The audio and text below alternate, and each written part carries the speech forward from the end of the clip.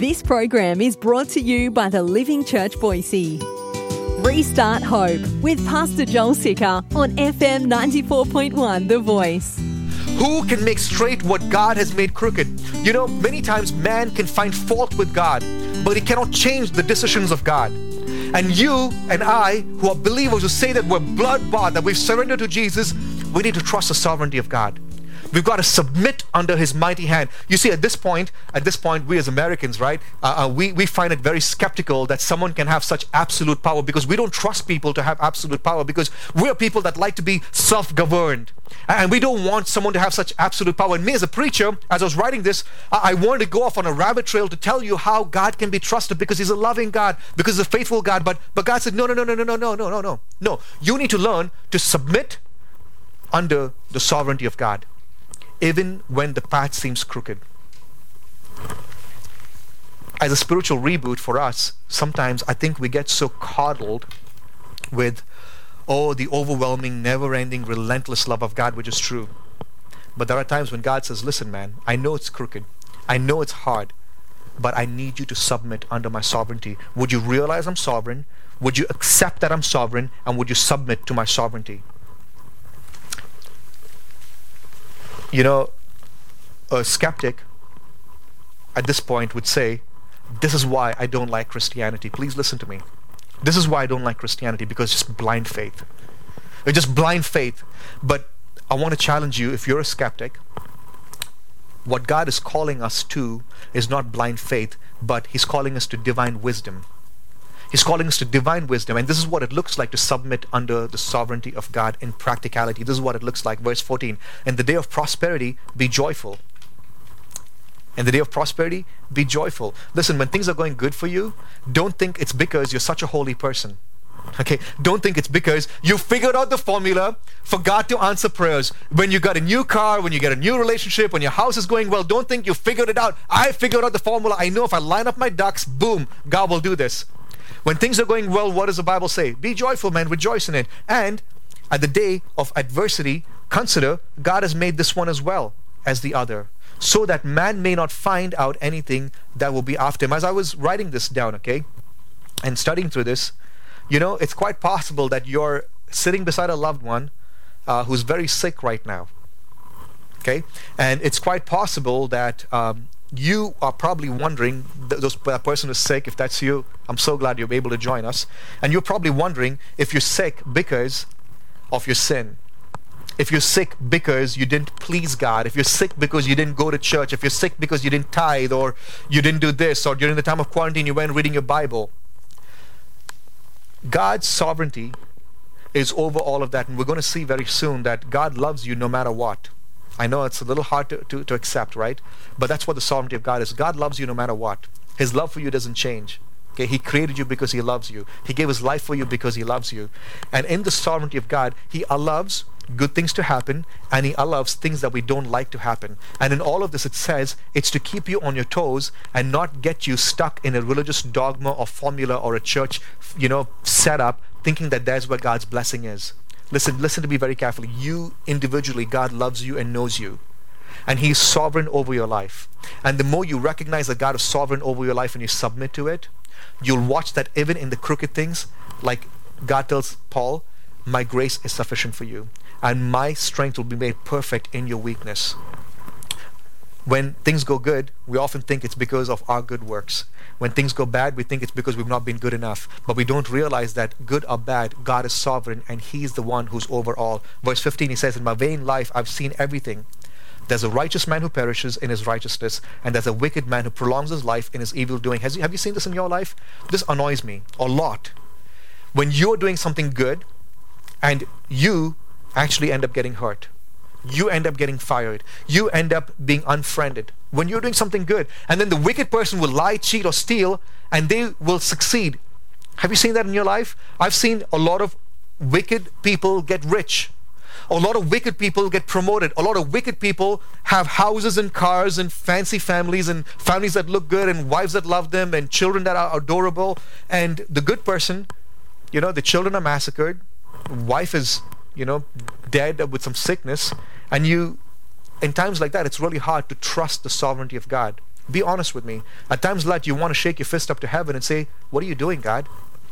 You're not alone in this, because there are some heavy hitters of faith that felt this way.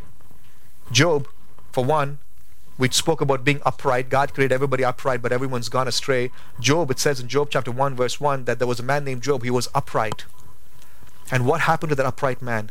Satan himself comes to drive his life crazy.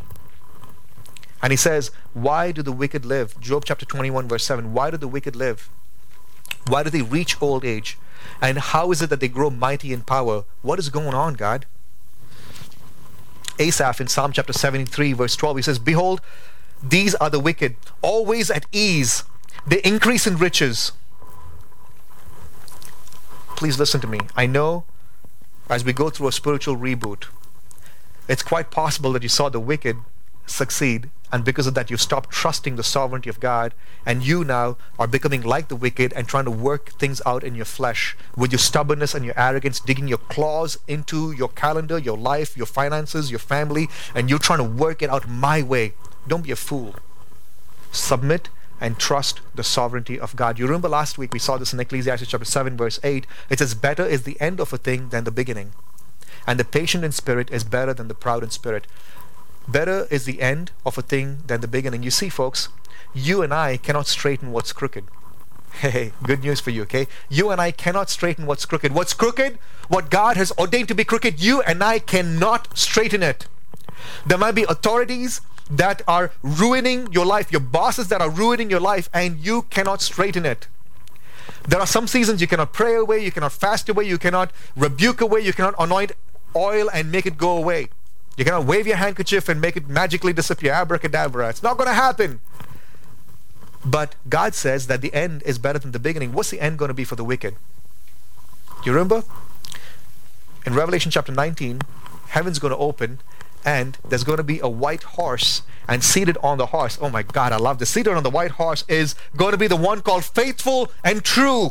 And in righteousness he judges and makes war. John the Baptist warned us of this day when he says his winnowing fork is in his hand. Speaking of Jesus, the person on the white horse, his winnowing fork is in his hand, and he will clear the threshing floor and gather his wheat into the barn, but the chaff he will burn with unquenchable fire. Listen to me, you and I, we cannot straighten what's crooked, but you and I as believers in Jesus Christ can submit under the sovereignty of God. You and I need a spiritual reboot, man, because you know what? When things go bad, when things don't go according to plan, when things don't go the way you think it's supposed to go, when it seems like the unrighteous, the people that don't know Jesus are having it better, it's good for us to wear the joyful, genuine smile on our spirit and submit under the sovereignty of God and know that God, the crooked things, the straight things, you are sovereign over it all. In good times, I will be joyful. In the hard times, I will still praise you. Like Job says, man, can we just receive the good things from God and then reject him when things go bad? No, we cannot do that. We still got to be in love with him. Here's a few questions to ask yourself if you're wondering if you trust the sovereignty of God. Number one, do you look at your situation and do you think that you're being blessed because of your good works, or you're being punished for your bad deeds? When you look at your situation, do you think that, hey man, you know what, God is really punishing me because, no, don't get me wrong, there's consequences for your stupidity, okay? There's consequences for your sin. You stay up too late, guess what? It's going to be hard for you to wake up in the morning. Can I get an amen? Okay? Yeah. And it's been really crazy because I got coffee the other day and I told this girl to get me decaf, but I promise you it wasn't decaf, man. It was terrible. This is like the third time this happened to me, and I'm like, why, Lord, why? It's terrible. But there's consequences for your dumb actions. When you drink coffee at 8 o'clock at night and you can't sleep, that's a consequence. But do you look at your situation and think that, man, God's blessing me because I'm good, or God is being bad or harsh with me because I've been bad? And if that's the way you look at your life, you're not trusting the sovereignty of God. You're trusting something called karma, which is Hinduism. You think that your good works will get you good, your bad works will get you bad, but you don't realize that God is good all the time, and all the time God is good. And if you're going based on your works, you're not trusting the sovereignty of God, you're trying to save yourself by works which God hates. The Bible says we're saved by grace, like we sang, not by works, lest any man should boast. Second question for you, do you feel like God loves you less when you sin, and that God loves you more when you don't? Hey, listen, man, I had to highlight this in bright yellow because If there's one thing that you need to get this morning, I want you to get this. Please. God loves you no matter what. Okay? God hates sin. Absolutely. But you know what? God doesn't call you a sinner. No, He still calls you His creation. And He longs for you to be His child. He longs for you to act and behave like you're His child. And Jesus loves you. The Bible says, for God so loved the world, that's you and me, that He gave His only Son. And I want you to know that you might have sinned this morning. Okay? You might be struggling with guilt right now for what you did last week, 2 years ago, 15 years ago. And you've come into His presence with a lot of guilt and a lot of shame. And oftentimes we masquerade this guilt and shame with our self-righteousness, which we will talk about next. But if you say, man, I feel like God loves me less when I sin, again, this is between you and God right now. You're not trusting the sovereignty of God. And if you feel like God loves you more when you don't, you're not trusting the sovereignty of God. You're trusting your works. You need to learn to trust the sovereignty of God. Isn't it beautiful when God with His nail-pierced hands shoves His finger on that reset button of your life and say, hey, listen, man, it's time for a good spiritual reboot now. Come on. You got to find the joy of your salvation again. You remember the time when you completely surrendered your life and said, God, I recognize I'm sinful. I recognize I cannot do this on my own. I need to completely surrender my life to you. God's asking us to do that again and to submit to His complete, absolute sovereignty. Now, this doesn't mean that we go on sinning because God is sovereign. A skeptic might argue and say, you know what, if there's no merit in good works, okay, if there's nothing good that comes from good works, then what's the point of even trying to be good? Or he would say, if only the good die young, like Iron Maiden sings, only the good die young. Wow, the pastor's singing Iron Maiden songs. I was forced to listen to it because I have two older brothers. Okay, if only the good die young, what's the point of trying to be good? What's the point in it all of trying to even be good? This is the second thing that Solomon wants us to consider as we go through spiritual reboot. He says, reject self-righteousness and repent from unrighteousness. Reject your self-righteousness and repent from your unrighteousness. If this sounds too Christianese to you, I got the street lingo for you. You ready for this? You might want to write this one down instead of the reject your self-righteousness and repent from your unrighteousness. Don't kill yourself by committing religious suicide. Don't kill yourself by committing religious suicide. In fact, I kind of like that better, right? Because oftentimes we put ourselves in places where you're killing yourself while you're committing religious suicide, where you're just trying to be so religious that you're killing yourself, that you actually are becoming so unrighteous and you're killing yourself in sin. Anyways, let's unpack this. You know, oftentimes I've gone through this where you can get so overconfident in your self-righteousness, which is a disgrace to the grace of God.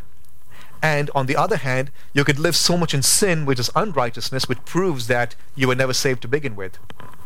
Is there a fine balance between self-righteousness and unrighteousness? And is there a formula, a chart that we could go back to and be like, okay, so how do I walk this fine thin line? And Solomon's going to point these two crazy extremes of a sinful life that we live in the flesh, of self-righteousness and unrighteousness. He says in verse 16, be not overly righteous. That beautiful? That should be like on our mirrors, right? Be not overly righteous. Hey, you look too serious today, like you're trying to be super pharisaical. Be not overly righteous, right? What he's saying is, what he's not saying is, hey, listen, sin in moderation. That's not what he's saying. What he's saying is, do not be overly righteous and do not make yourself too wise. Why should you destroy yourself? What he's saying is, don't be righteous over much. Don't be so cautious over the outward behavior and performance that you forcibly attempt to pull salvation from God instead of receiving it as a gift, which it rightfully is.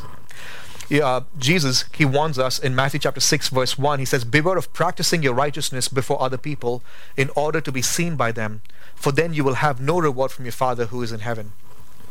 Beware of practicing your righteousness before people. Don't be so self-righteous that you're so worried about the way you walk, the way you talk. Okay, but Jesus is saying, don't practice your righteousness before people. How easy is it for us to be concerned about what people think of us, and you become so overly righteous? And he says, do not make yourself too wise, because you know what happens when people are super self-righteous? That's all the time we have for today, but we would like to hear from you.